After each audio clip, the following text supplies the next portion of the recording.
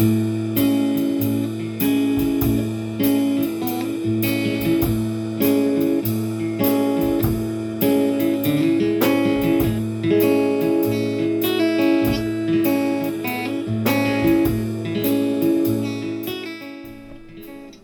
birthday, Edgar Poe.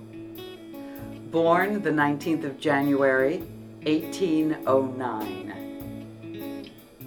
We're here to celebrate his birthday with a reading of a few of his poems. You probably know him more as a short story writer or maybe as a long story writer, and of course his poem, The Raven.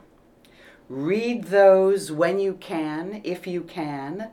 And today, listen to my friend Ken Grout read some of his very early poetry that he started writing at the age of about 15, first published when he was 18. And let's begin with, Ken, what are you going to start with?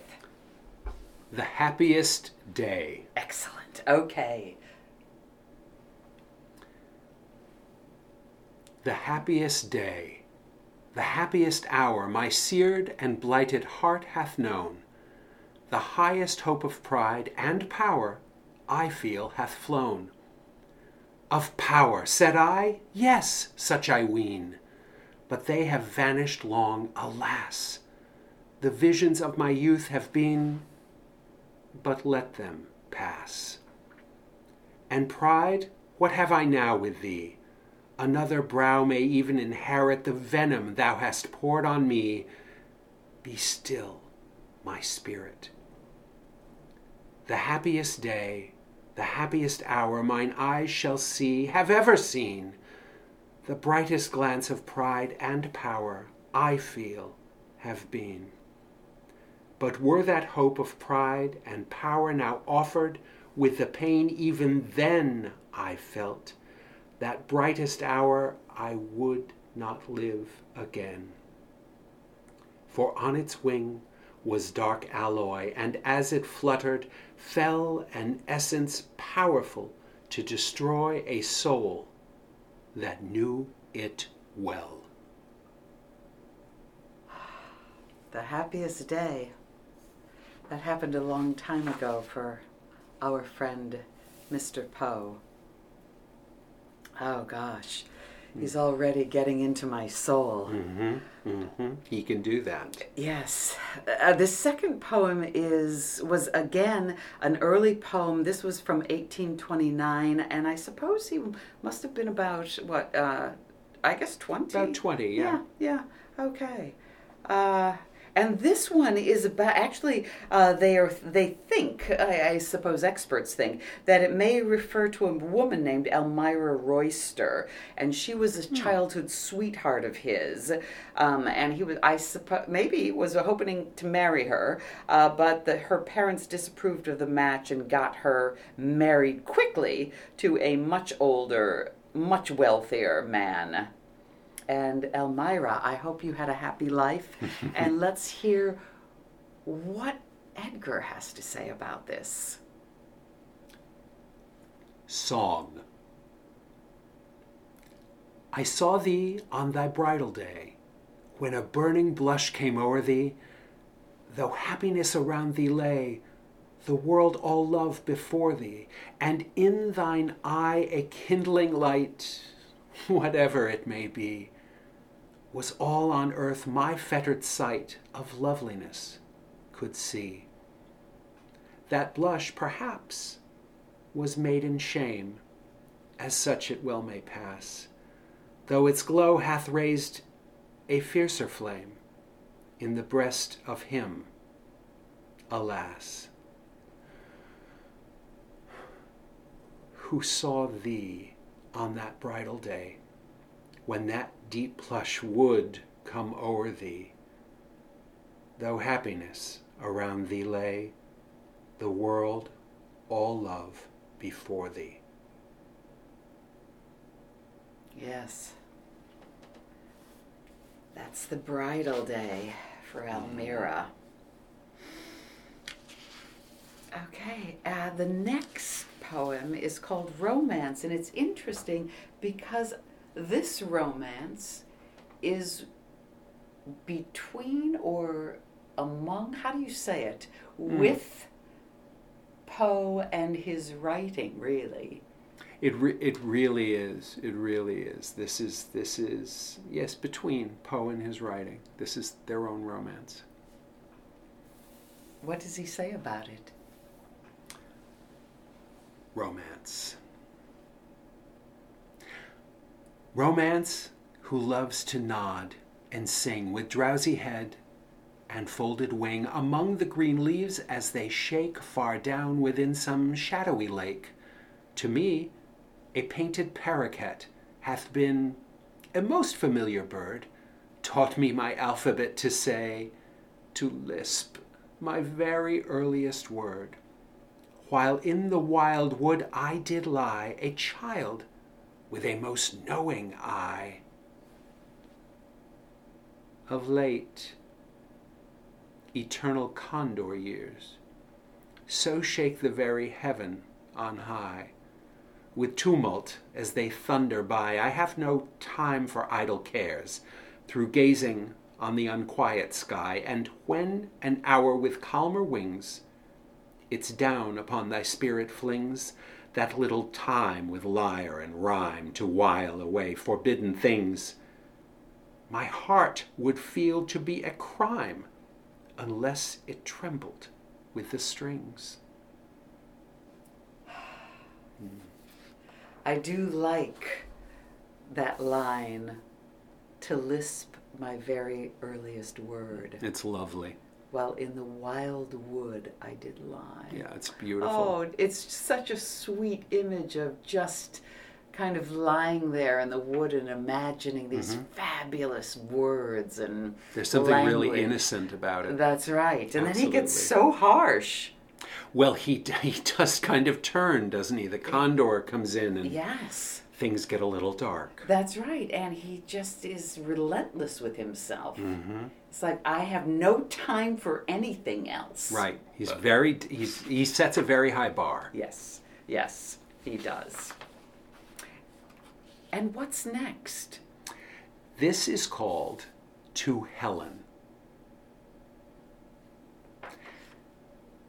Helen, thy beauty is to me like those Nicean barks of yore, that gently o'er a perfumed sea the weary way-worn wanderer bore to his own native shore. On desperate seas, long wont to roam, thy hyacinth hair, thy classic face, thy naiad airs have brought me home to the glory that was Greece and the grandeur that was Rome. Lo, in yon brilliant window niche, how statue-like I see thee stand, the agate lamp within thy hand. Ah, Psyche, from the regions which are holy land. Now that's a young man in love. In love indeed. In love indeed. And I love how he describes himself as the weary, way-worn wanderer. Such beautiful phrasing, isn't it? It is. It really is. Yes. And we decided that this is the lightest of his poems. The most upbeat. I was going to say optimistic, but I think upbeat is a better term. Yes. All right. And this one is entitled Israfel. And I say, this is a quote, it's not my words, and the Israfel is the angel Israfel. We in English know him as Raphael, and it says his heartstrings are a lute, and he has the sweetest voice of all God's creatures. Israfel. In heaven a spirit doth dwell, whose heartstrings are a lute. None sing so wildly well as the angel Israfel, and the giddy stars, so legends tell, ceasing their hymns, attend the spell of his voice, all mute. Tottering above, in her highest noon, The enamored moon blushes with love, while to listen the red levin with the rapid Pleiads even, which were 7, pauses in heaven. And they say, the starry choir and the other listening things, that Israfeli's fire is owing to that lyre by which he sits and sings the trembling living wire of those unusual strings.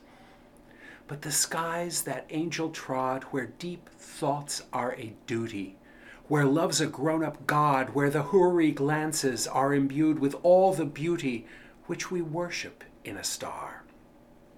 Therefore, thou art not wrong, Israfeli, who despisest an unimpassioned song.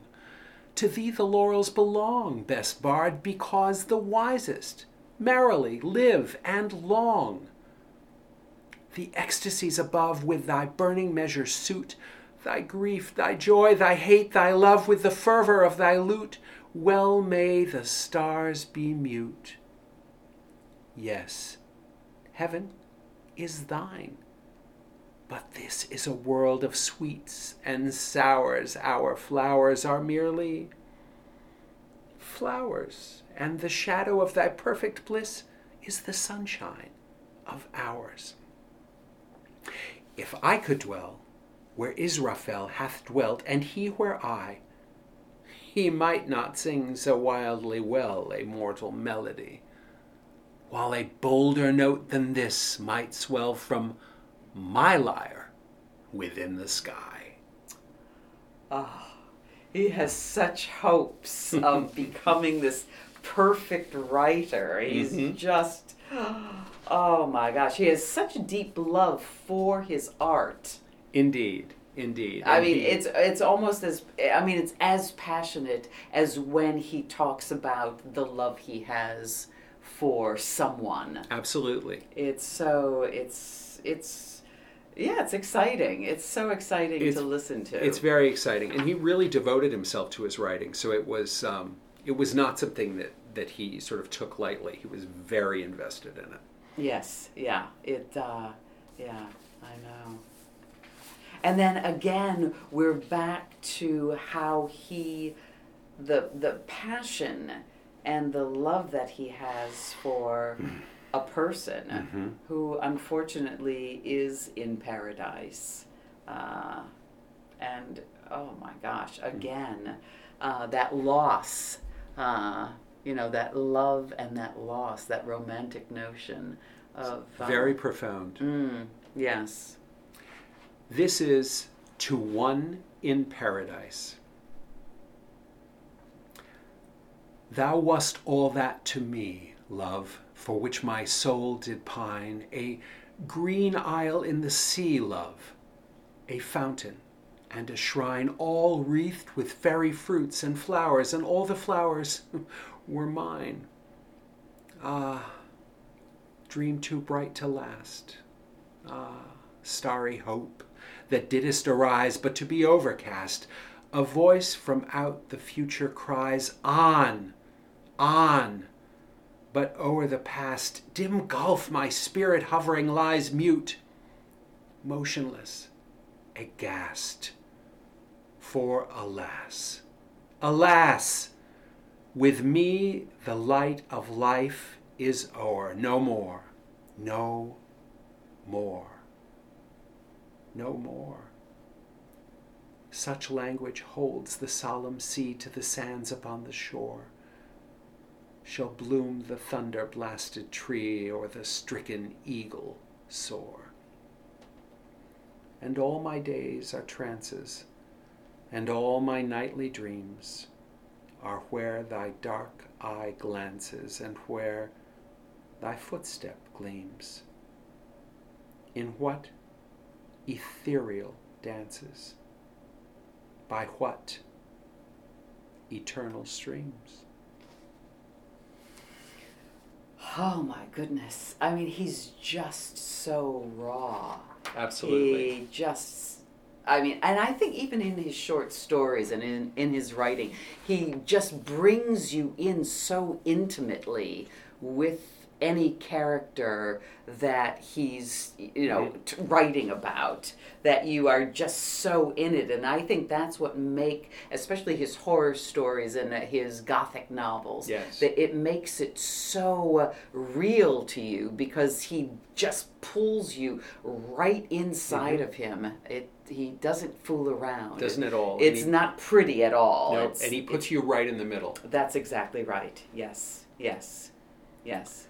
And this last poem, Ken, that you're reading is about his wife, who died at a very young age of tuberculosis. She was ill with it, I think, the last 5 years of her life, and he never ever got over her death, and in a sense went a bit mad.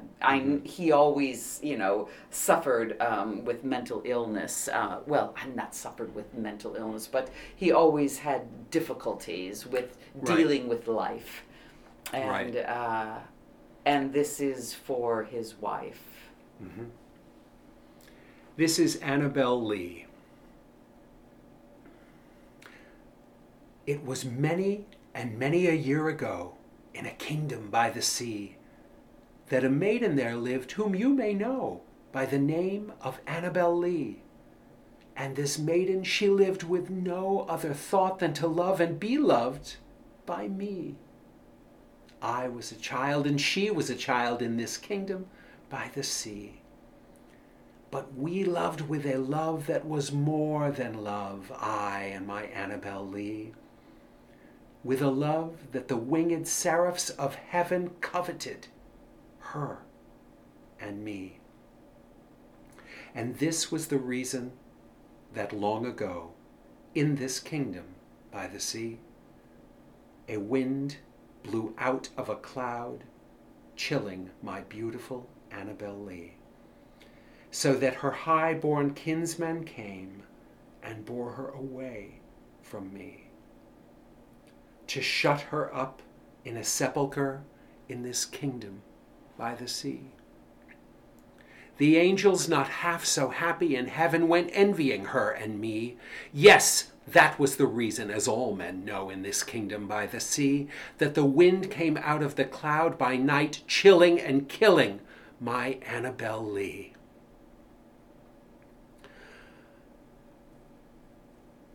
But our love, it was stronger by far than the love of those who were older than we, of many far wiser than we. And neither the angels in heaven above, nor the demons down under the sea, can ever dissever my soul from the soul of the beautiful Annabel Lee. For the moon never beams without bringing me dreams of the beautiful Annabel Lee. And the stars never rise, but I feel the bright eyes of the beautiful Annabel Lee. And so all the night tide I lie down by the side of my darling, my life and my bride, in her sepulchre there by the sea, in her tomb by the sounding sea.